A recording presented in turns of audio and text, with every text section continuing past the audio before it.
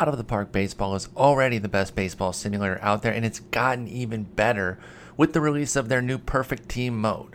Perfect Team is their foray into the Ultimate Team card collecting modes that have revolutionized the online experience for sports games. If you already have OOTP 19, then you have Perfect Team.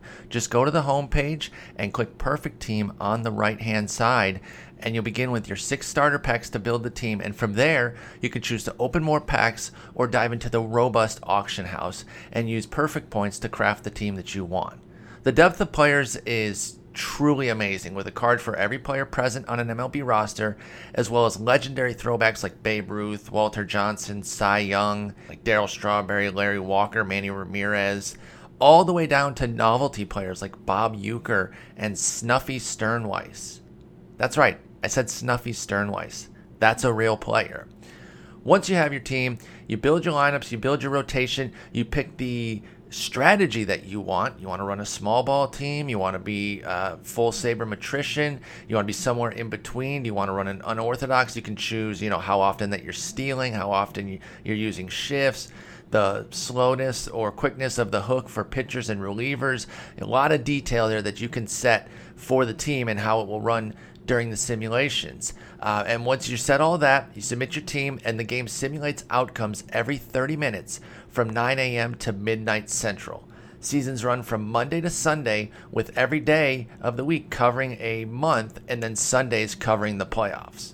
Will you make the playoffs and be promoted to the next level, or finish with one of the worst records in the league and possibly face relegation down to a previous level? Download the game for just $20 at ootpdevelopments.com and use code SLEEPER19 for a 10% discount at checkout. That's ootpdevelopments.com.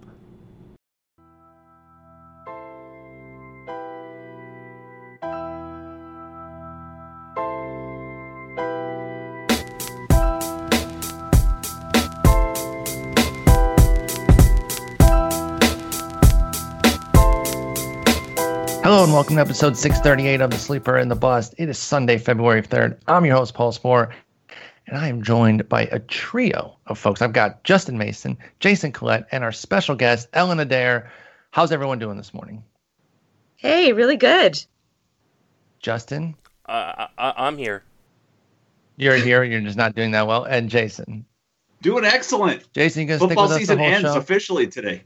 Yeah, I'm going to stay on the whole show. My internet's going to hold up. Knocking on my standing desk here. This is the official start of the fantasy baseball season. Not yet, but tonight. Once the Super Bowl ends, for me, boom, it's locked. By the time anybody listens to this.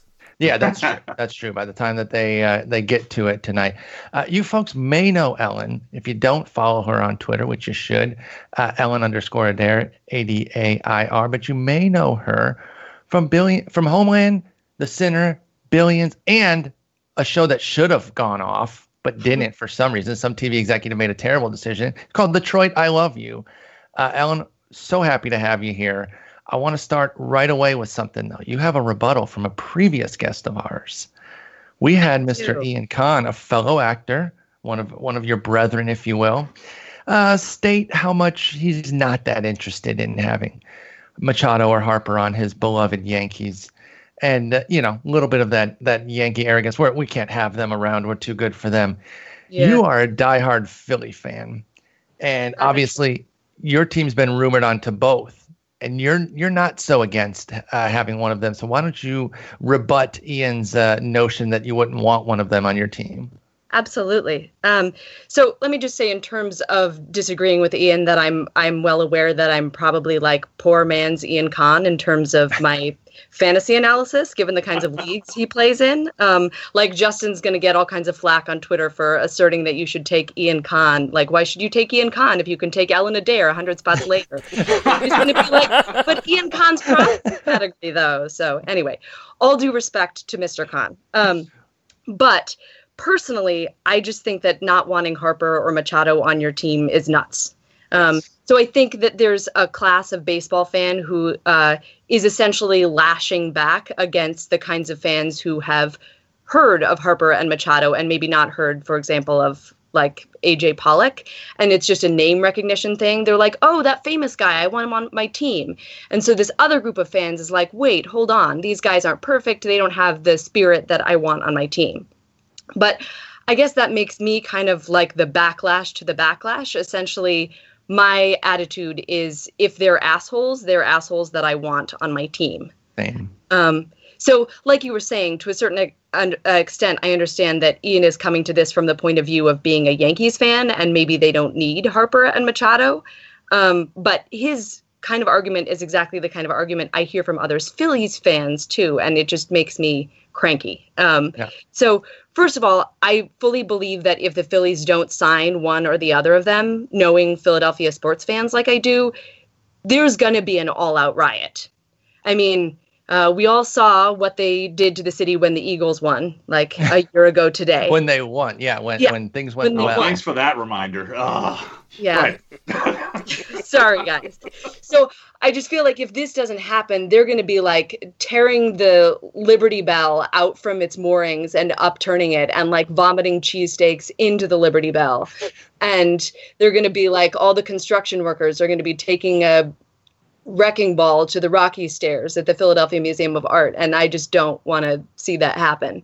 Do you have a preference between the two of which you'd like to see on the club?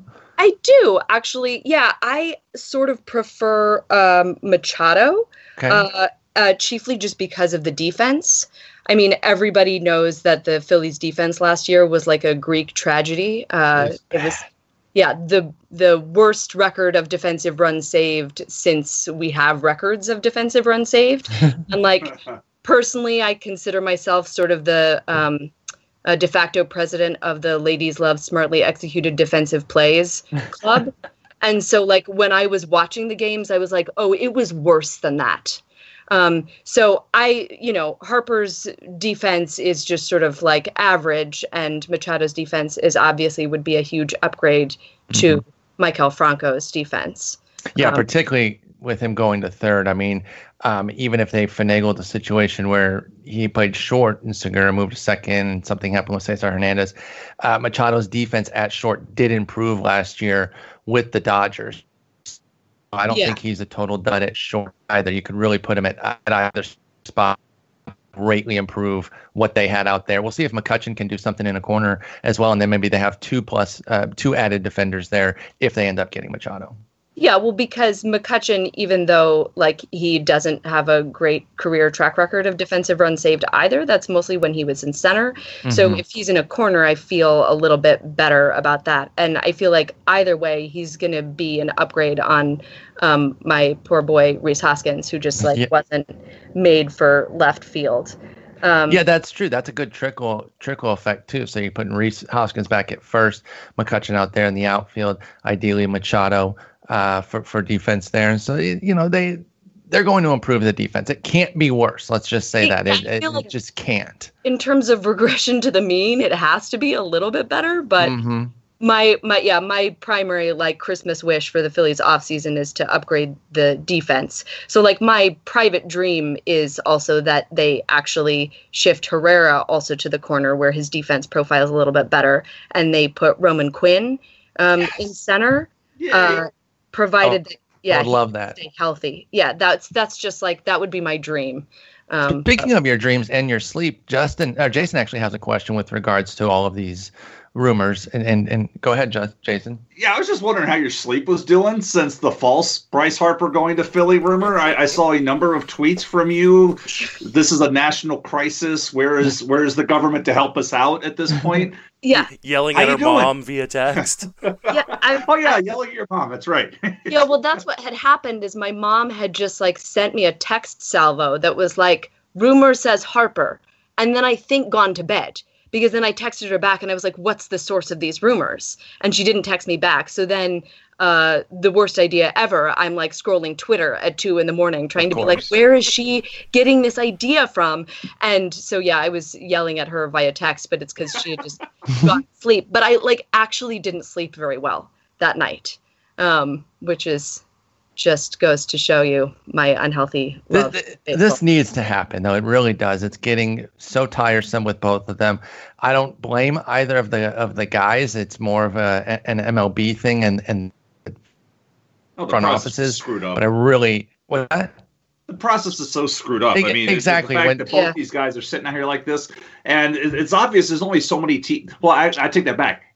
Any team. If the rumors of the White Sox thing that was, I guess, people shot down that they had offered $225, everybody's got it. I was ranting before that there's rumors that the Rays have a new TV deal that pays them $82 million a year. You couple that with the $50 million you get from MLB Advanced Media every year for the national rights, and all of a sudden there's $130 million a year before you sell a ticket and a hot dog. You know, one of the funniest things I've heard this offseason is the notion that the Cubs can't afford one of them. Oh, God. That they use the word afford with the Chicago Cubs. Like, you gotta be kidding me. And, you know, someone brought this up. I can't remember if it was on Twitter, in my Twitch chat, about how, you know, basketball and football, their free agency, the big guys are always like signing early there. You know, it's really that frenzy early on. It's awesome. And it's really exciting.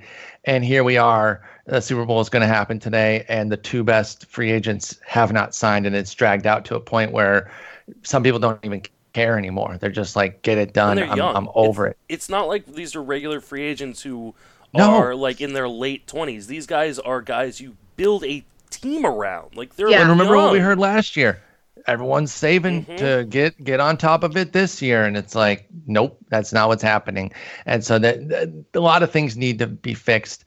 And I still believe that Philly's going to get one of them. We'll see if the White Sox or Padres get the other, or what happens here, or if the Yankees are still in, or the Dodgers. Look at that future payroll, though. I mean, with the Phillies, there's so much room. I mean, their payroll this year is 130. Then it goes down to 72 million, 72.7, then 51.4. They've got all of this room to make this long-term commitment. I think it's just a game of chicken between 3 or 4 clubs at this point. Yes. Yeah, but they've got so much room. But my favorite tweet of the year so far, maybe I posted a picture yesterday of Groundhog seeing his shadow, and it was a baseball. And I was like, this is the only shadow I care about. And somebody replied and said, "What? We have 6 more weeks of free agency." Like, yeah, damn, that's the harsh truth. But it was funny. But that's what it's come down to. I mean, these guys are reporting 11 days until pitchers and catchers report at this point. It's too much, man. It's too much. It's really bad. Go ahead. Oh, no, I was just going to say, I mean, the thing that's so frustrating, sort of like from a Phillies fan perspective, and I very well understand that everybody whose team isn't, you know, one of the 4 teams that are in this race probably just wants to like puncture their eardrums and not hear about this anymore. But like the Phillies really need to make more acquisitions, in my opinion. Like, I think Steamer projects Phillies to be the 4th in the NL East right now. And this sort of noise that like Clentac and McPhail have been making on occasion about how there are all kinds of different ways to improve just gives me gastritis, because I feel like they've been missing out on some of the other ways to improve. Well, while they wait for this, other guys go by the wayside. And that's kind of the problem too with all these teams that are waiting, is that their backup plans are gone now, or quickly dwindling. That's what the Giants are waiting for. They're waiting to find out if they're going to land Harper and Machado. Meanwhile, they're signing Brandon Beachy, who I honestly thought was dead. I didn't realize he was still alive. Yeah, I thought he was done playing too, but doesn't have an arm anymore. But we got to see what happens with this. I really hope it picks up soon, because pitchers and catchers are going to be reporting very quickly. But I did mention diehard Phillies fan. That's what we're talking about there. Let's get into some more Phillies talk here. Let's start with the top. Aaron Nola, coming off that brilliant Cy Young capable season, very much in the mix. I don't think that he was the winner. You know, I think DeGrom was the rightful winner, but Aaron Nola very much in the top 3. Is he a top 5 starter in baseball this year? Is he someone that you're looking at as a top 5 starter for fantasy? Ellen, how do you feel about Nola, obviously as the ace, but overall in the grand scheme of MLB right now? So, like, with the proviso that Aaron Nola is one of my 5 favorite people that I don't actually know, and I will love him until the day I die, I don't know that he might be worth the cost that you're paying for him in a redraft league. You know, your question there is like, is he one of the top 5 pitchers? And I don't know that he will be this season. I think certainly like top 10 unquestionably. Mm-hmm. So I have kind of like 3 reasons why, or I guess it's sort of 2.5 reasons. So the 1.5 is just that I'm not sure that you can pen him in for the 212 spectacular innings that he had this past year. Because as we all know, he's battled some injuries in the past, and the couple of seasons where he had a lot of blowups, I feel like those were injury related. Yes. It was always like his elbow or his back. So it just means that he has some injury risk. And to a certain extent, this is like, well, he's a pitcher, duh. But, at the end of last year, I was in person at, I think, 5 or 6 of Nola's starts last year. And so I saw that in a couple of his sort of later starts to the season, he just was really tailing off. And it seemed to me like he was tiring.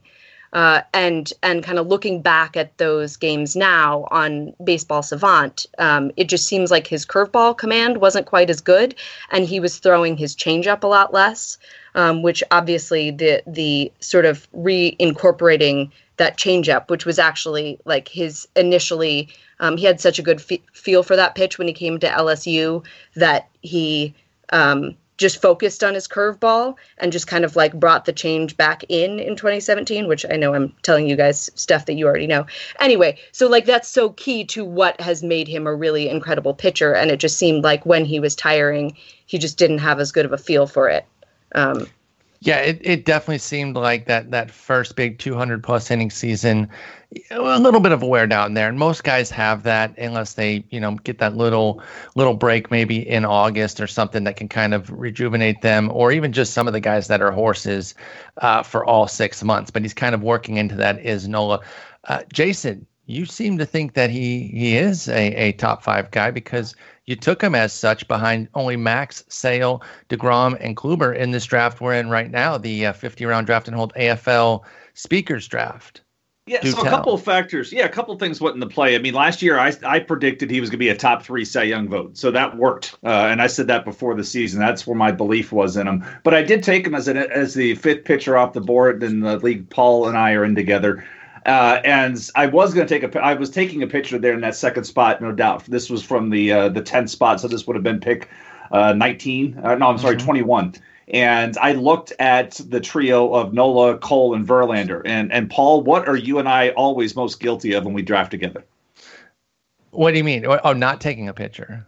No. When we take a picture, what do we always do? And it always shows up late. Thank you. American League. Was it last year or 2 years ago? We drafted 8 American League pitchers in a 15-team mix. 2 years ago, yeah. Well, whatever it is. I mean, it could be the fact that both of our teams are there, so we see more. We just seem to lean way too heavily on the AL. And while the split in leagues isn't as severe, that's still just, it's not a great strategy. And honestly, that's what it came down to. I liked all 3 of those guys just about equally, but at the end of the day, I was like, you know what? I'm breaking the trend. I'm going with the National League guy this time, and that's really that's what it came down to. Plus, I am a big fan of the acquisition of David Robertson to that bullpen. I think that bullpen's very deep. And he should have a reduction of those no decisions because there's a lot of tools. I know early on, Kapler as a rookie was just burning through those guys. And I think he figured out, you know what, I can't use them like this over the full course of a season.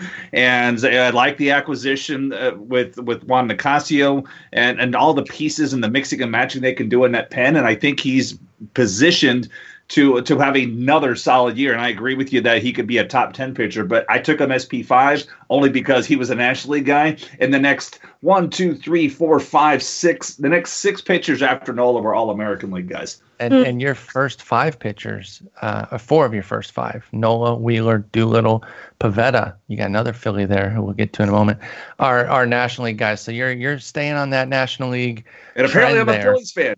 Ellen, there's a room on the bandwagon for me. Hey, yes, absolutely. They got a lot of good pitching, so it's actually worth jumping in on.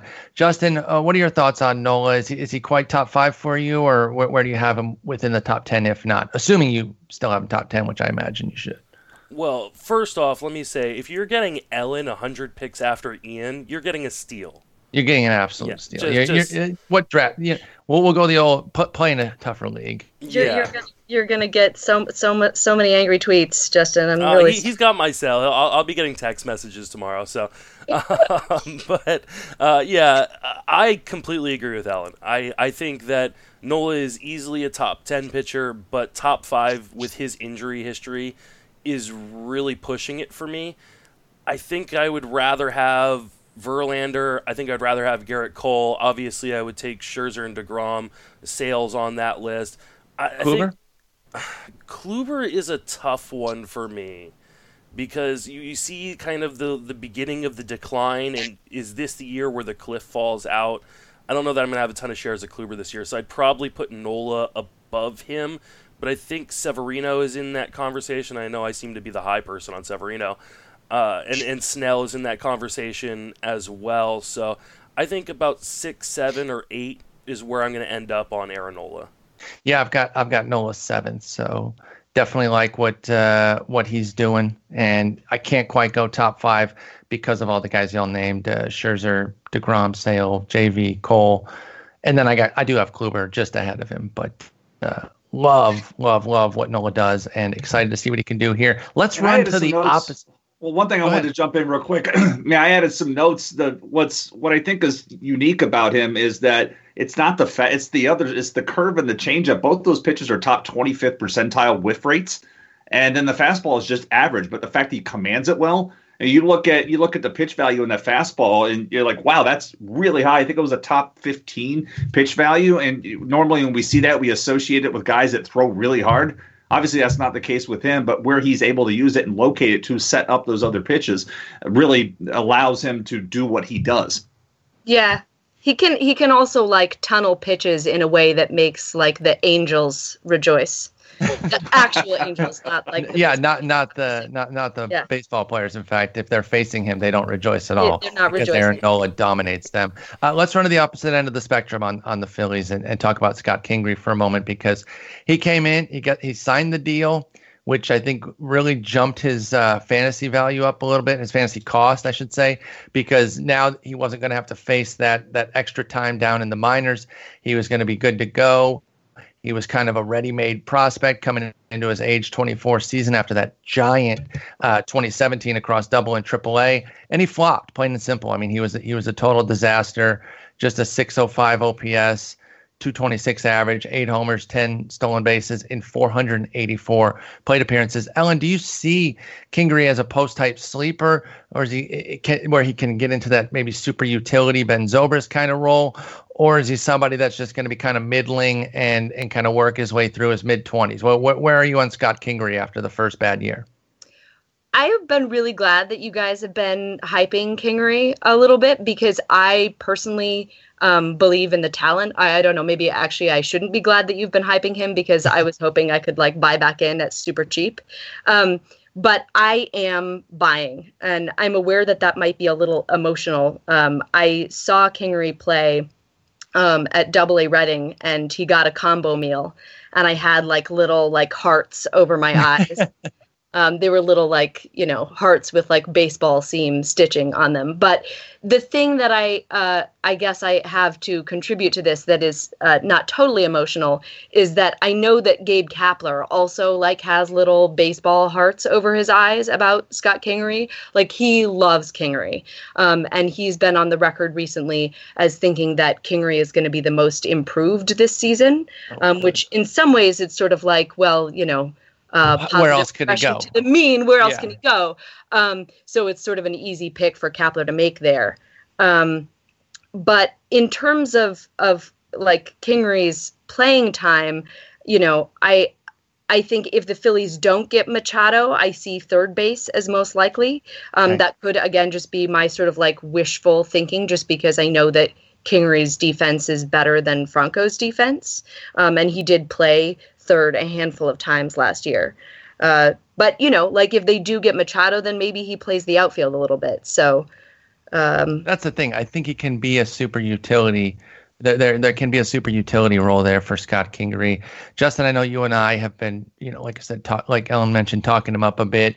The price, he's just priced to buy at this point. And with the community running completely the other way, that's when you and I usually swoop in, particularly if we weren't in on the original hype, which I really wasn't. And it's not that I thought he was going to flop, so I'm not trying to really take huge credit on it. It's just that it just didn't end up with him. I didn't have the same affinity for him, so I just kind of let that one go by the wayside while I overdrafted Luis Castillo and Ozzy Albies instead. So, I had my own issues to deal with. So I didn't really end up with Kingery. But now he's going like 414 on average. I think even with a big spring, what's the peak that would jump up to? Like 120 picks max. So he'd still basically be in the 300s, where guys like Kike Hernandez, Omar Narvaez, Jock Peterson, like I just don't see it. We're in on him, but where's that playing time come from, Justin?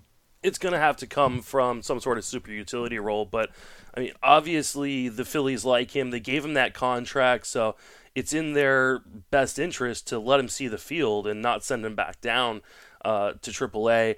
I think he could be, because he can play the outfield and he can play multiple infield positions. I think he's going to kind of fill that Hernan Perez role, that Marwin Gonzalez type role, where he's going to play 4 or 5 times a week, just randomly giving other guys days off. That makes sense. And while he only comes into the season with shortstop eligibility in most formats, he should pick up a lot of other eligibilities in season. And so he's like the perfect guy for your reserve list or your bench, especially in daily formats. Like we've talked about, this is going to be, the earliest start of the season ever. It's going to have the most days off ever. And in a daily moves format, you're going to want to have guys who can play all over the place to kind of fill in on days off for guys. So Scott Kingery is a guy that, if you liked him coming into last season, and I did, and I was part of that hype, you have to kind of like where he's going right now, because he's pretty much being left alone in most formats. Yeah, he's basically free. Jason, obviously the Zobrist comp is the dream. That's what we can dream on. How viable is it that he can get to something like a Zobrist role? I mean, the thing, I don't like the Zobrist role for him, because I think when you're young like this, it helps. And when we often talk about, they'll say with relievers, hey, they'd like to have their role. They'd like to know they're the 7th inning guy, the 8th inning guy. You hear managers say it all the time. But with position players, nobody really talks about that. Hey, you show up to the field, you're today's shortstop, and tomorrow you're the third base. So he's going through, yes, he played a majority of his positions at shortstop last year, but as a rookie, he did play different places all around the field.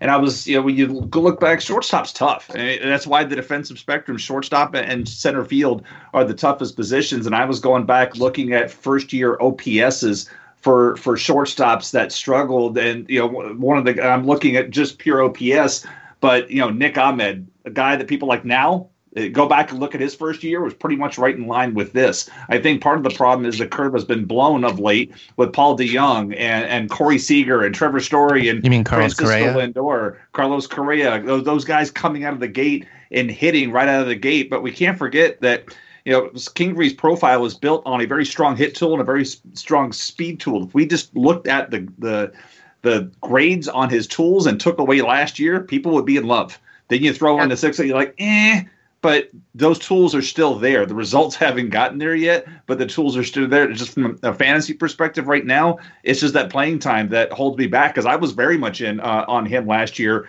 But I would prefer he gets in. As Ellen was saying, if something doesn't happen with Machado and they say, okay, Scott, you're our third baseman this year, great. I'd prefer he stays in one spot. But I'm more interested in him in a keeper league, a 3-year format, than I am in a reset right now. Sure, that makes sense. But the lack of a clear spot will keep Kingery's price down too, so that definitely helps. And it is a long season. I think sometimes people get too focused on April and don't think more about the 6-month deal of it. And so if you have a situation where a reserve roster is plentiful, Kingery could be your guy. Let's move on to Nick Pivetta, who definitely fallen into that wide awake sleeper status. which is basically just a guy who's labeled on every sleeper list and so often discussed as a sleeper that his sleeper value is lost. He really starts to push up the draft ranks to the point where it's just like, okay, well, there goes all that benefit. I mean, he's going pick 156 on average right now for Pivetta. Eyeballing it, I think that's around the 40th pitcher, so which is fine. I don't think it's out of bounds, but I don't think that's where I would tab somebody as a sleeper. In fact, yeah, he's 56th among all pitchers, and if you remove the relievers, it's probably around 40th or so. So that's fine, but that means he's not a sleeper. Ellen, Nick Pivetta, where does the improvement come from? Can he keep the dang ball in the yard? Because I think that's the biggest issue. How do you feel about Pivetta for 19? Yeah, well, I mean, I think like all of you guys, I was really excited at the end of last season because I was like, oh, I'm going to get Pivetta next year. And like, he's, probably going to be so much better and he's going to be really cheap. And now the question is, sort of like, are we paying for his upside? Because I know that everybody is excited about the strikeout rate, and they're not wrong. And his ground ball rate is also really good. It's partly, so when we were talking about Aaron Nola before, what the other, I said I had 2.5 reasons, and the other, one reason, having gone over 1.5 of the reasons, was I'm sure that you guys have all seen that article that Mike Petriello wrote. Tom Tango has written about the same thing, about how actually the Phillies defense didn't hurt Aaron Nola and didn't hurt Jake Arrieta, but it hurt Nick Pivetta, Zach Eflin, and Vince Velasquez, and Velasquez, excuse me, and it really hurt Pivetta inordinately. So they sort of compared his actual ERA to not just his FIP, which is a lot lower, but to expected ERA based on the batted ball data, and found that Pivetta's ERA should have been much, much lower than it was. So that obviously has me really excited about him. And that's also one of the things I was going to say is just that despite the fact that, BREF WAR credited Nola for the terrible Phillies defense. They credited him big time. Big time. It didn't actually hurt him at all. In fact, just like bizarrely, the chance of baseball, it helped him a little bit. So I just think that it's possible that just in terms of Nola's ratio stats, that they regress a little bit more to like where his FIP has been, which has been really regular. It's always like around 3 for the last 3 years. So we're talking about like regression to still being an ace, but just that I think you're not going to quite get the numbers from Nola this year that you did last year. Anyway, so back to Pivetta, one of the things that's really exciting is if it's just like, if he can just be not that dang unlucky, then maybe he can be a lot better. Maybe it's about the defense backing him up a little bit, or maybe that really is just about this sort of like weird luck. The one thing, and I'm sure you guys know this, but is just that he's really prone to sort of like blow up starts. Yes. And I don't know, because I think I hope that I've proved at this point in the conversation that like I like looking at numbers as much as the next dweeb, but I don't know if there's just a sort of psychological component to that. That, some pitchers are better at sort of like getting their face caved in and dealing with having a defense made of like Lincoln logs behind them. And like, maybe Pivetta just doesn't deal with that as well. So when things start to go poorly for him, he has a harder time executing his pitches. And like, that would be me if I were in that situation. Yeah, that'd be me too. So that'd be really frustrating. I'm not castigating him in any way. The only other thing to tag on to as this sort of like concern was there was this article on The Athletic by this guy, and he had a weird name. It was like emo, but not nerd. Yeah. I hate that guy. I blocked his articles. If you contact The Athletic, they can set a special filter where his articles don't even come through. Okay, cool. All right, I'll do that. You got to pay a little extra, but it's absolutely worth it. But since you read that, just go ahead and tell us what it was, since you had to be punished. Okay, yeah. Well, I'm gonna be blocking it in the future because this thing from this article like keeps me up at night, as long as we're talking about the quality of my sleep. So he was talking about how Pivetta pitches differently with the shift on, and that he throws fewer outside fastballs when the shift is on. And the thing that like makes the hairs on the back of my neck stand up is the fact that apparently all of the pitchers do this. But I just think Pivetta was the most extreme example. And of course it's worrying because it's like, no, they should just let the shift take care of the shift and they should just pitch the same. Exactly. So I don't really know what's going on with that. That is interesting. I actually hadn't read that from I'll have to go check on that and see what it says about Pivetta. I mean, you look at a 20% strikeout minus walk rate, 12% swinging strike, just should have had better results. Even the 1.3 homer per nine is high, but it's not so egregious that you would have thought he would have a near 5 ERA with the 4.77. So the defense being a major issue makes sense. And as Alan brought up, there were all those blow-up starts from Pivetta. Jason, you're bought back in. You went ahead and took him as your SP3, pick 130 in that aforementioned draft there, ahead of Kyle Hendricks, Chris Archer, Andrew Heaney, Robbie Ray, and even closer Raisel Iglesias. So tell us what you like so much that kept you committed to Pivetta. So he was the 33rd starting pitcher off the board in that draft. That's where I ended up taking him. And I looked at him at that class. I looked at Robbie Ray, couldn't get over the walk rate, and especially how he ended the year. I am a proud member of burnt out on Chris Archer syndrome. Can't do it anymore. And I do like Heaney, but it gets back to the AL-NL rule. But really what stood out for me with Pivetta was just taking a look at the expected stats. He had the highest differential between his actual and his expected batting average of all starting pitchers last year. The first, if you go to the Baseball Savant and you look and you get rid of the relievers, he's number one. And you look at the quality of contact, look at his expected weighted on base, and look at the difference there. He's number 11. So he really suffered. And I'm sorry, not number 11. Also the highest: Alex Claudio, Sergio Romo, Adam Simber, Martin Perez. I don't count him as a starter. Joe Biagini, and then there's Pivetta. So there's a lot of he pitched a lot better than where things are. And last year he recognized that, hey, I should be throwing my curveball more. It's a good pitch. Let's throw it more. Problem is, when you throw your curveball more, you're more prone to hanging a few of them. Hence the problem with the home runs. Mm-hmm. But when you look at the whiff rate on his fastball, I mean, his whiff rate was better than Blake Snell's last year on his fastball. And Blake Snell's got a damn good fastball. But there's Pivetta getting that. And then when you got two pitches there in the top 25th percentile on swinging strike rate, he's a wide awake sleeper, and people aren't going to get profit on him. But I'm in. I absolutely think he's a top 40 starting pitcher. I took him an SP33 over some more proven names. I mean, when Pavetta's going ahead of Chris Archer, like you said, wide awake sleeper at this point. Justin, anything to add here about Pivetta and whether or not you're still taking him despite the wide awake sleeper status? Yeah, I'm still taking him. I just took him in my NFBC Drafts Champions League. I doubled up on him and Aaron Heaney as my Andrew Heaney. Oh, sorry. No, mispronouncing names in this podcast is a staple. That's okay. Yeah, it's between Velasquez, a tradition unlike any other. I'm just trying to keep it going, guys. Gaelic. Exactly. Odubel Ferreira. Mm-hmm. Paul DeJong. Yeah. Paul DeJong. that was the most recent one of mine, but I took him. I can't remember if it was 7th or 8th round, but I double tapped with Andrew Heaney.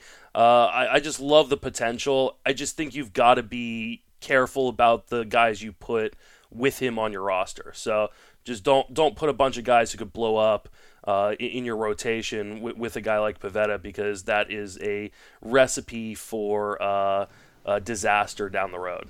Maybe get some stability. I have all NL East. I have compared with Nola, Wheeler, and Pivetta are the three starters I've taken so far with Doolittle and Alvarado. So I have this whole East Coast pitching thing going on. I like that. I like it. That's a good quintet right there. Let's move on to Jason's bold predictions. He put up at RotoWire for the NL East, and so his Phillies ones are out. And he might have noticed that he was kind of cheering the Roman Quinn thing earlier that Alan brought up. because he's got him for 30 bags on one of his bold predictions. And then David Robertson as a top 60 pitcher, just overall pitcher. So that I would imagine that would include a good bit of saves, but just general excellence overall. So, Jason, let's start with you on this since these are your predictions. Roman Quinn, 30 bags. I like it. I'm a big fan of his speed. Can he get the playing time, though? Yeah, so reminder, last year my prediction for the Phillies was Aaron Nola was a top 5 Cy Young and Carlos Santana hits 40 home runs. So 1 for 2. Big swing and a miss on one of them, but nailed the other one. Yeah. 500. Yes. So, You're in the Hall of Fame with that. Pretty much. This year with Roman Quinn, obviously it all comes down to playing time. I don't think he has to be an everyday player to do this. I think he can start some of the if there's injuries, whatnot. But with the NL and the rules, he could pinch run, double switch, all the stuff going on. I think there's opportunities once he's on base, he'll run. I mean, if you look at sprint speed, the only guy in the league faster than Roman Quinn is Byron Buxton. That's it. Yep. Nobody else is faster. And so, I've also been on record saying I believe home runs will continue to go down this year. And you look historically over the last 40 years, and there's a graph that I put in the RotoWire article. Every year, home runs go down, steals come up. And I see that coming up, steals coming back a little more as teams look to manufacture runs. I'm looking at you, Kansas City. I mean, I already said that Kansas City is going to steal 200 bases as a team this year, and that hasn't been done in a while, but that's how Kansas City is going to score runs. But I think Quinn is a weapon that the Phillies have that Gabe Kapler will use often.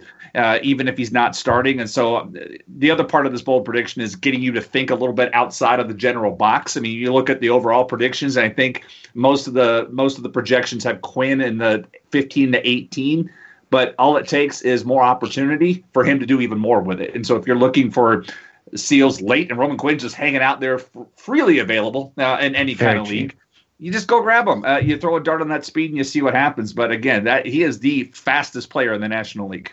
Yeah, we've definitely seen the great speed out of Quinn, and we saw 10 stolen bases from him in just 143 plate appearances last year. He was 10 for 14. Ellen, what have you seen out of Quinn in his small sample? Just 212 plate appearances spread out from 16 and 18. He didn't get any major league time last year, but what have you seen from him that either has you confident or giving you pause on what he could do with a more expanded playing time? Yeah, I really like him. And again, that's my sort of defense goggles that I tend to view players with. He made this, I just will never forget it, this sort of amazing play where he threw out somebody.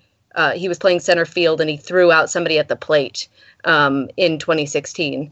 And so, yeah, he's just sort of been, I've been a fan of his. And I think the real risk with how much playing time he gets is as much injury as it is opportunity. The thing is, he's injured himself, from what I can recall off the top of my head.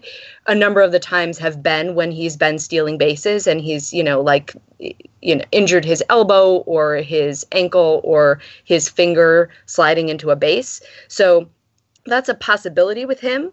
But I do absolutely believe in his talent, and I'm like you guys, and just I guess that I also like sort of rabbit players who steal a lot of bases, and so I want to see him get playing time. He doesn't strike out a ton, and had, from what I remember last year, a non-zero amount of power. Mm-hmm. So he might, even if you're getting him for steals, he might chip in a home run or two where you're least expecting it. Yeah, I agree with that too. There's a little punch to his bat for Roman Quinn. Justin, do you join on the Quinn party here? Yeah, I don't see why he can't be a Gerard Dyson. My only fear would be they sign Harper, and because they want Nick Williams on the Major League team for some apparent reason, they send him back down. So that would be my only concern. Hey, time out. Roman Quinn's out of options. Oh, I was just about to check that as I was talking. There you go. He's got another quota. That's another feather in his cap. He's out of options. Yeah, Williams has 3 Williams options. Williams has 2 left. Or 2. All right, so there you never go. mind. X-nay on that one. So, yeah, no, I think he could easily be Gerard Dyson used to steal 30 bags. with under 300 plate appearances. There's no reason Roman And Quinn before can't that, do Rajai Davis was the guy who would not have anywhere near full-time playing time and constantly steal 30, 40 plus bags. So it's possible. Obviously, he has to get the green light to do it, but with that kind of blinding speed, with that kind of blinding speed, I definitely think Quinn can do it. Let's talk about the Robertson pick. Jason, I imagine that. Oh, go ahead. Oh, I just wanted to tag something on that I personally observed about stolen bases with the Phillies last year, just as a general caveat for kind of any Phillies player, which is just that kind of looking at the what the Phillies did last year at their whole stats together. The person who stole the most bases was Cesar Hernandez at just 19. And the thing that was crazy was most of those stolen bases came in the first half of the season. And what kind of clued me into this was the fact that right out of the gate, Rhys Hoskins stole a couple of bases.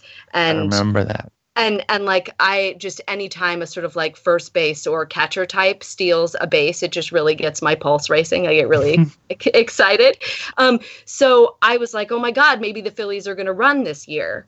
But everybody tailed off in the second half. And so what that points, I mean, obviously the Phillies themselves sort of tailed off in the second half, but what that suggests to me is some sort of managerial approach that at the very start of the season, Kapler was telling people to run for some reason. And then at the end of the season, he was telling them not to, so I just don't know. Maybe that just had to do with the sort of players that they had that, because obviously, as you mentioned, Quinn still stole 10 bases in 143 plate appearances. And so it's possible.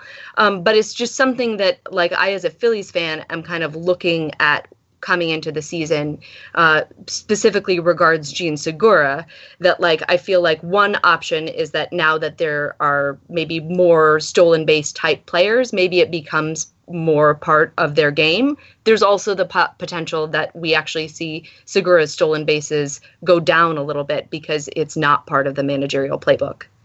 Yeah, so and I don't have an answer, but I just want to bring that up. With the second half aspect too, if he thought maybe the club was wearing down, maybe Kapler was just saying we're not going to take any extra chances here and maybe run out of some innings or even spark up some injuries potentially. So that there is that aspect of it, but maybe they're more equipped to run this year too, with guys like Hernandez and Segura at the top. Even McCutchen has some speed. Of course, we're talking about Quinn. Kingery can run. So maybe it's a team dynamic thing that changes as Kapler sees fit. Let's move on to the David Robertson piece. Jason, I would imagine this means that you think he's going to be the full-time closer here, or do you think he can get top 60 player, even maybe sharing some of the saves, maybe 10, 12 spill off over to Dominguez? I think the latter. I think he can share some of the saves. I don't think he needs to be the full-time closer to have this type of value. Okay. Right now, when you look, he's had a very deliberate pattern in his career. I mean, he has never exceeded the 70 inning mark in his career, but he's never also pitched fewer than 60 innings. And Joe Girardi has always been very rigid with him. It's like, all right, you're in for an inning, or you're in maybe for 4 batters, maybe for 5, but he has very low percentage of work in those multiple inning formats, which is just strange. In the National League, there's more opportunity for him to stay in. You don't have to. You look at him like, do I leave him in? Do I have to pull him out? I mean, I know that some of that comes in for some of the rules, but I mean, he strikes out quite a bit, and I think he can be used more in that capacity to exceed, to get to the 100 strikeout plateau that he hasn't done since 2011. And one of the things, the prediction really where I put him around is being the first guy to win 10 games and save 10 games since Andrew Miller. Andrew Miller did that, and before that, it was Francisco Cordero in 2006. That's been it. And I think the situation is there for Robertson to do that with the National League, with a manager who's not so rigid in his utilization of his relievers. Mm-hmm. And that's why I think he could be a top 60 pitcher at the end of the year with with everything he can do. He doesn't need to be a full-time closer. He's too good to be a full-time swingman, but he's definitely good enough to use anytime in the 7th, 8th, or 9th, which puts him in great positions for wins or saves. Oh, and he's still going to strike out guys because that's what he's done forever. Justin, I've kind of felt like Robertson's a bit undervalued. Obviously, he hasn't been a full-time closer for the last couple of years, but he just goes out there, man. He's difficult to hit, puts up great ratios, tons of strikeouts. Obviously, he's going to be back in at least a closer share this year and get a bunch of saves that way. But how do you feel about David Robertson now out in Philly? Is he someone that you're targeting? If the price is right, I'm just worried that his ability or his chance to get saves will kind of drive up his price a little bit out of my range. So far, it hasn't gone kind of over the top yet, so I'm definitely willing to grab him. Just don't count on him for a guy that's going to get like 30 saves. I think some people think, well, this is going to be the guy they gave him the money. And like Jason said, they don't necessarily need to put him in that closer role. He may be more effective for them as a fireman, sometimes going multiple innings or getting out like really tough guy in the 7th, and that will affect your bottom line if you're just looking at him as a saves option. So you just kind of got to know what you're getting into, and maybe you project him for 20 saves as opposed to 30. And I would add, I'm sorry, Justin. No, go right ahead. No, I was going to say one thing I would add. If we look back to 2017, when he saved 14 games, won 9, and had that ridiculous 184 ERA, fantastic split season. That was a $21 season in an American League only format. Wow. Yeah, so that when you get top 60, you don't need to have a $20 season to get that. But that's where I'm looking, obviously, with a higher ERA, because that's really tough to. You can't project an 89% left on base or a 150 BABIP. You just can't do it. If he just does what he did last year. Correct. But that's what we're looking. I mean, that was a $21 season in an AL only format. Yeah, that's fantastic. Ellen, your new closer, at least the closer A.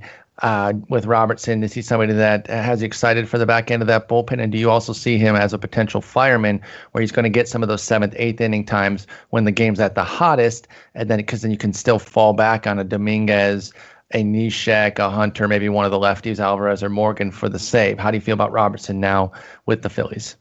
Yeah, I mean, I think I sort of agree with everybody else. I mean, I will definitely be targeting Robertson this year, but I have a couple of leagues that also count holds. And so that, it sort of simplifies that problem for me. Mm-hmm. I feel like from a fan perspective, I think the only thing we can count on is for Kapler to not put somebody in the closer's role. So I love Sir Anthony Dominguez, but I think he's sort of volatile enough that we might expect for Robertson to ultimately win that job. I just don't think that Kapler is going to think about it as like somebody's going to win the closer's job. Exactly. And say that this is your role. He's going to be flexible. We've seen it. Even though he didn't have anybody last year that was that capital C closer, as they say, I do think that even Robertson, like I said, that gets the hairiest in the 8th in a particular game. Well, I got to go to Robertson here because he's our best reliever, and you got to go to your best option when you can. And I think Gabe Kapler, among all the managers, understands that. He's somebody who understands that as well as any other manager. So he'll be somebody to draft, but I agree with Justin. Don't ink in 30+ saves. That doesn't mean you don't want Robertson. Just make sure you get that saves count elsewhere.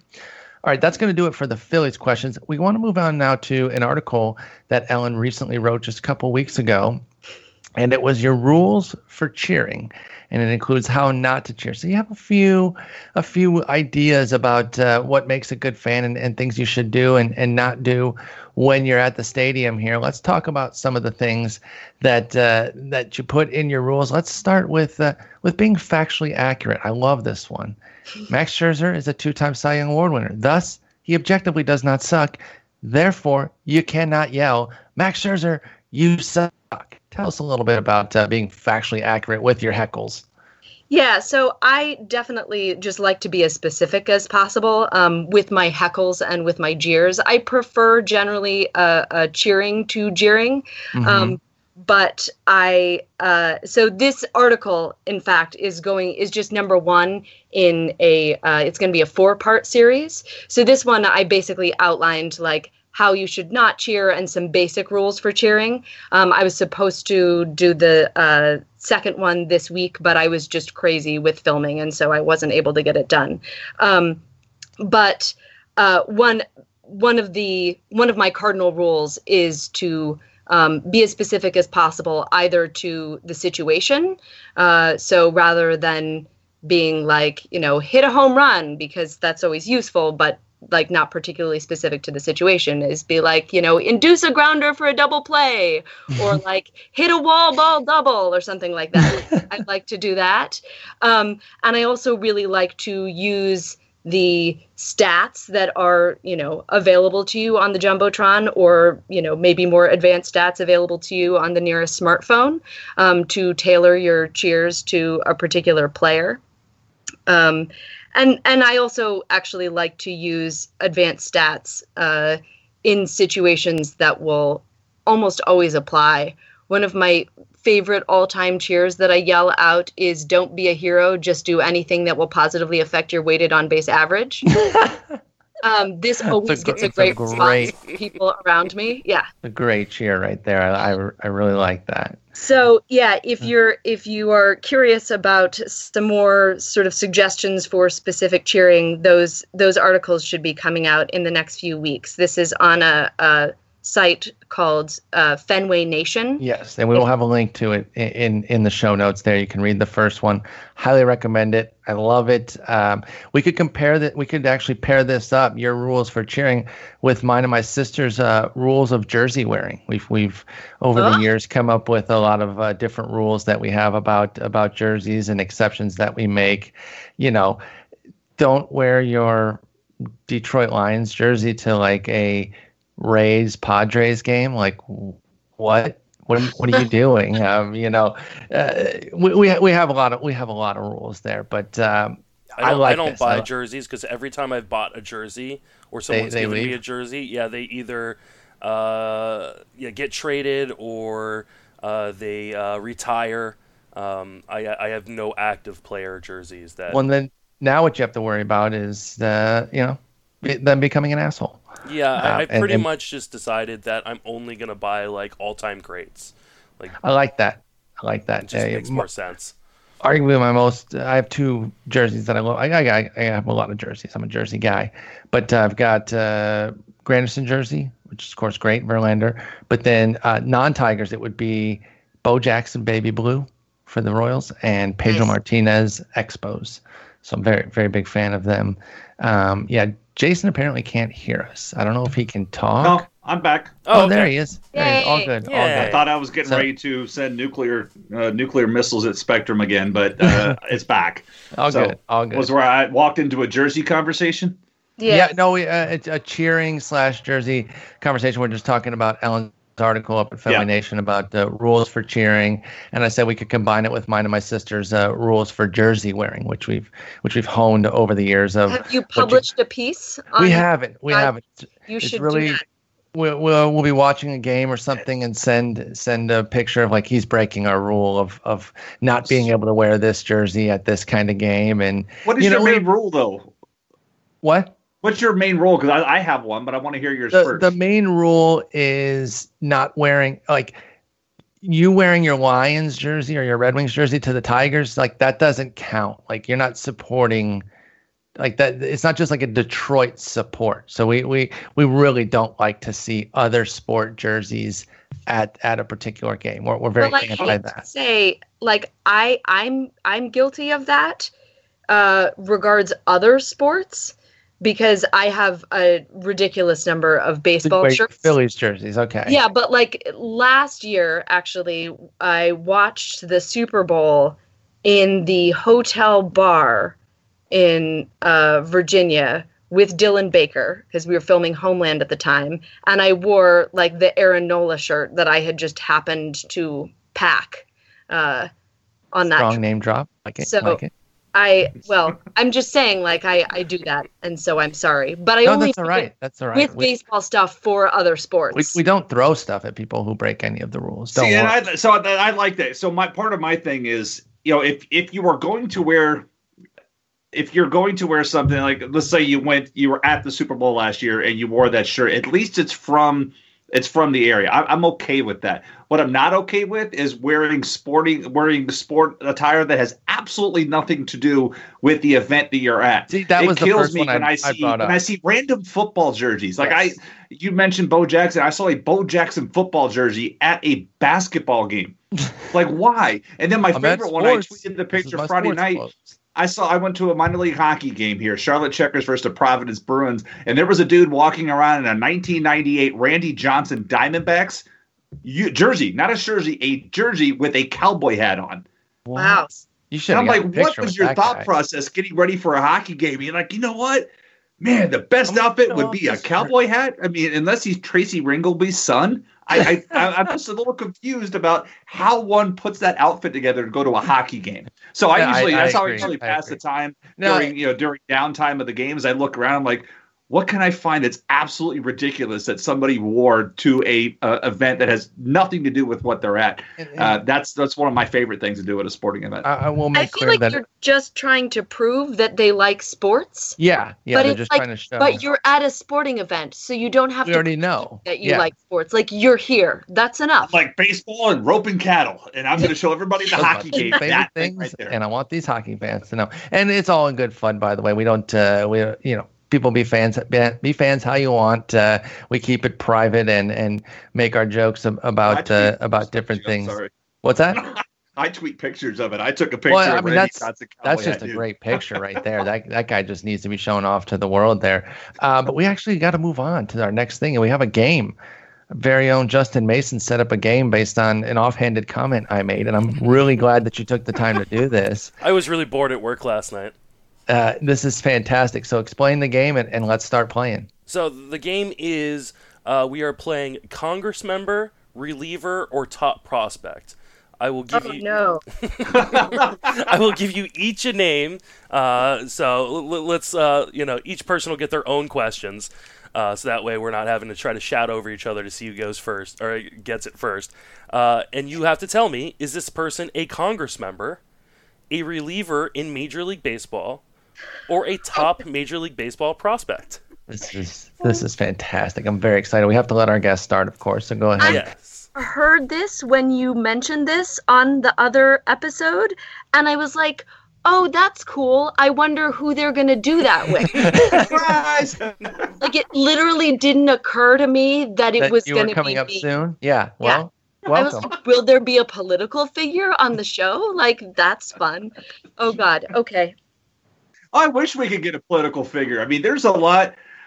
A friend of Paul and I know that used to run a website that's how Paul and I met. He used to tell us of these congressional fantasy baseball leagues, and like Ted Kennedy was a huge fantasy baseball guy. And if you wanted to get a bill in front of him, you had to send it with a cover letter of trade offer or anything like that. That would get his attention. And so I would love to get somebody to come on here and talk about the secret fantasy baseball leagues that exist on Capitol Hill. Well, and I figured that, like, if you get one wrong, it's not gonna, you're not gonna seem stupid. But if Jason or Paul gets one wrong out of the baseball section, it'll make them feel stupid. So what's going to be great is we're either going to miss a politician or one of our local politicians or one of the prospects from our favorite team, because that's probably how Justin has it set up. Well, the beauty of it is the names that sound like they could be both are a lot of Rays prospects. Perfect. Great. This is fantastic. All right, well, let's start. Let's do it. If it's a woman, I'm sure you just didn't pick them. Anyway. Well, that would seemingly be a good answer, but I have all the women in Congress on the list. So I may throw one out there just to mess with you guys. So we'll see. We'll start with you, Ellen. You being the guest, and we will go with. Let's see. Hey, Jason mentioned a Kennedy. Let's go with Brett Kennedy. Oh Lord. I'm gonna go reliever. Very good. You're right. Reliever for the Padres. Yep, I knew that one. Weirdly enough. All right, Paul. Here's your chance. Adrian Hauser. Oh, that's a pitcher. I remember him. He was a prospect. I don't know if he's still a prospect. Is he the guy who threw up on the mound when he was in the majors? I don't know, but he is a prospect. Yes, I knew that for the one. Milwaukee Brewers. So he was with the Astros and got traded there. Go ahead. And it was a Brewers pitcher that threw up on the mound. All right, let's see.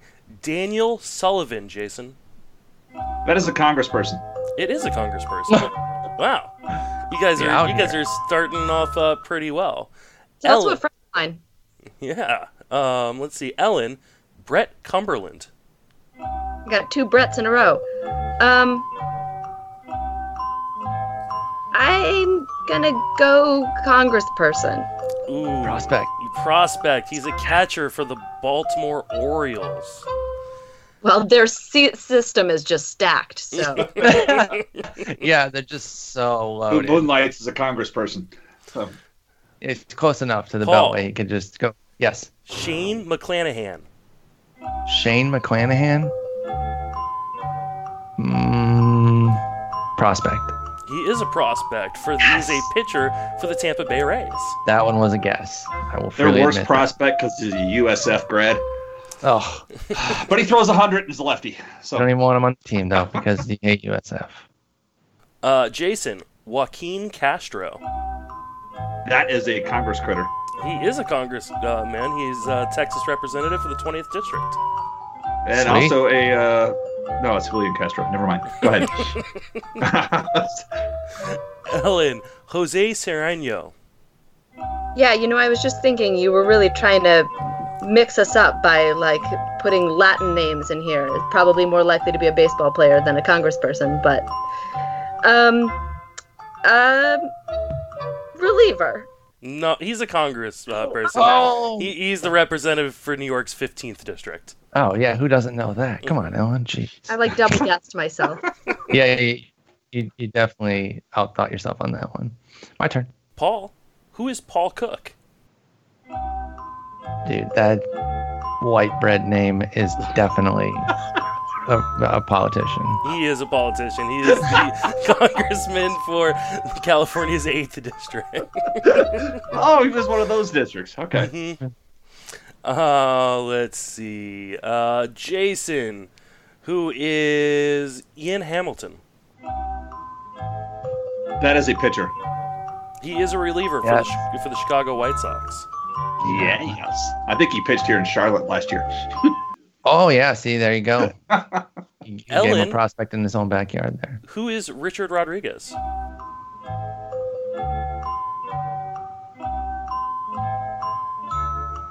Terrible football coach. He's a prospect. He's Reliever. not. He's a reliever who had Tommy John surgery for the Pittsburgh Pirates. Let's see. Who am I? Paul Me. next. Yes. Paul, who's John Edwards? Oh, John Edwards. He was a presidential candidate, wasn't he? He's a politician. Ooh, that John Edwards was a politician, but no longer in Congress. There is a relief pitcher for the Cleveland Indians. Dang it. That was dirty. He did it dirty. on that one. Come on. All right, and last but not least, for the win, Jason, who is Andrew Kim? Andrew Kim is a politician. He is a politician. Boom! There we go. A score of Jason 4, Paul 3, Ellen 1. Jason has taken down the first and probably only edition of Congress member, reliever, or top prospect. No, this can't be the only time. I'll have to come up with one so that you can play too, because that's. And by the way, Ian Hamilton did pitch in Charlotte for 20 games last year. Yeah! Had to be. That's fantastic. Well, that's gonna wrap us up here. Let's go ahead and talk a little bit about one other thing from Ellen that you've either been working on or worked on. I know, Jason, you guys were talking about it right before the show. Something called Love and Communication. Why don't you tell us a little bit about that before we go?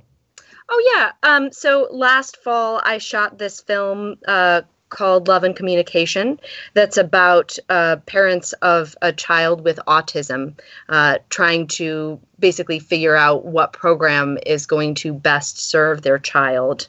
And sort of they both go to increasingly far lengths to find the right option for their child. And I play a school administrator in that film. And the film was written and directed by a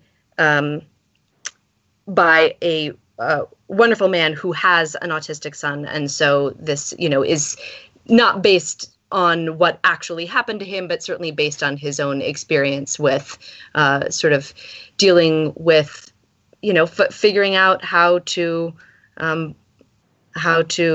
educate your autistic child in the best way. And Jason, this struck you closely? Yeah, it struck me. I mean, people may know my son has Asperger's, and so I have dealt with many a school administrator over the past. He's in 8th grade, but this has been something that we've, individual education plans and different things throughout his educational career. And so I'm very intrigued of seeing this because I typically tune into TV or movies, anything that has to do on this topic because it hits close to home. In fact, if you're in the Myrtle Beach area, there's this awesome breakfast place, Johnny B's Waffles. And it truly is amazing. Not a lot about Myrtle Beach is amazing as somebody who has to go there at least once a year. But this particular place is because the chef and the / co-owner has a son with autism, and they do a lot of stuff to make it an autism-friendly environment. They sell T-shirts. I'm wearing one of their bands, one of their silicone. Awareness to acceptance is the thing about let's learn about autism right now. But if you have to go to Myrtle Beach like I do a couple of times a year, that's a great breakfast place. But it's just great to see more awareness about this situation because it's something that's more and more as I talk to different parents. It's obviously out there, but I'm very interested in seeing when the movie comes out, to be able to watch it, and because it hits very close to home, again, as being the parent, but also talking to those school administrators as often as I do. And IMDb tells us that it's in post-production. I don't know if Ellen can give any guidance on to when that might be available, but it should be out soonish. I don't know how quickly things turn from post-production into being available, but are you able to speak on that at all, Ellen, in terms of the availability of when it's going to be out? Unfortunately, I'm not. No, sorry. I know that actually all I know is that timelines vary widely for different productions. So. Okay. Well, we'll keep a lookout for that. It's called Love and Communication. As I mentioned earlier, you guys can find Ellen on Twitter at Ellen_Adair. That's ADAIR. She's right now over there at Fenway Nation. Stay tuned for her How to Cheer. And figure out how to cheer, because some of you definitely need to figure it out. Yeah, you got a lot of clowns out there not knowing exactly how to cheer. If you want to jeer, at least do it right. At least jeer about the right things. And like your jeer of telling Jose Reyes to retire. I love that. Just retire. Leave. Nobody wants you here at all.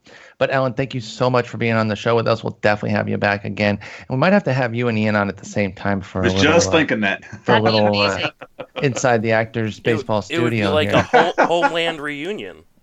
It'd be fantastic. Yeah, we shot actually in the same studios that Turn was in. So Turn left, and then Homeland came into those studios as a sort of like weird 6 degrees of Ian Khan situation. I think we only need like 2 more actors or actresses, and we can have an actual like fantasy baseball actors and actresses draft. I'm in. I would like to be a part of that, just to get beaten up by a bunch of actors and actresses. You wouldn't be. A lot of fun. You'd be surprised. I'm actually Ian's home league. I had an auctioneer for that in 5 weeks now. Ooh, it's March 14th. Everything's coming, y'all. It's so close. It's fantastic. Like I said, tonight for me is really that official start of the fantasy baseball season, because we put football in the rear view. I know some of y'all love it. That's fine. We clown on it every once in a while here, but it's put to bed tonight, and baseball takes center stage, and I am very excited. I don't know exactly when this will go up. It'll depend when Justin can get it to me versus when I can put it up. So some of you might be hearing this on Monday after the Super Bowl, but I hope y'all have a good evening. And Justin, you and I will talk later this week to finish our third base preview. And Jason, hopefully we join you again next Sunday. And Ellen, thank you again for being on. Y'all have a good one. You too. Thanks.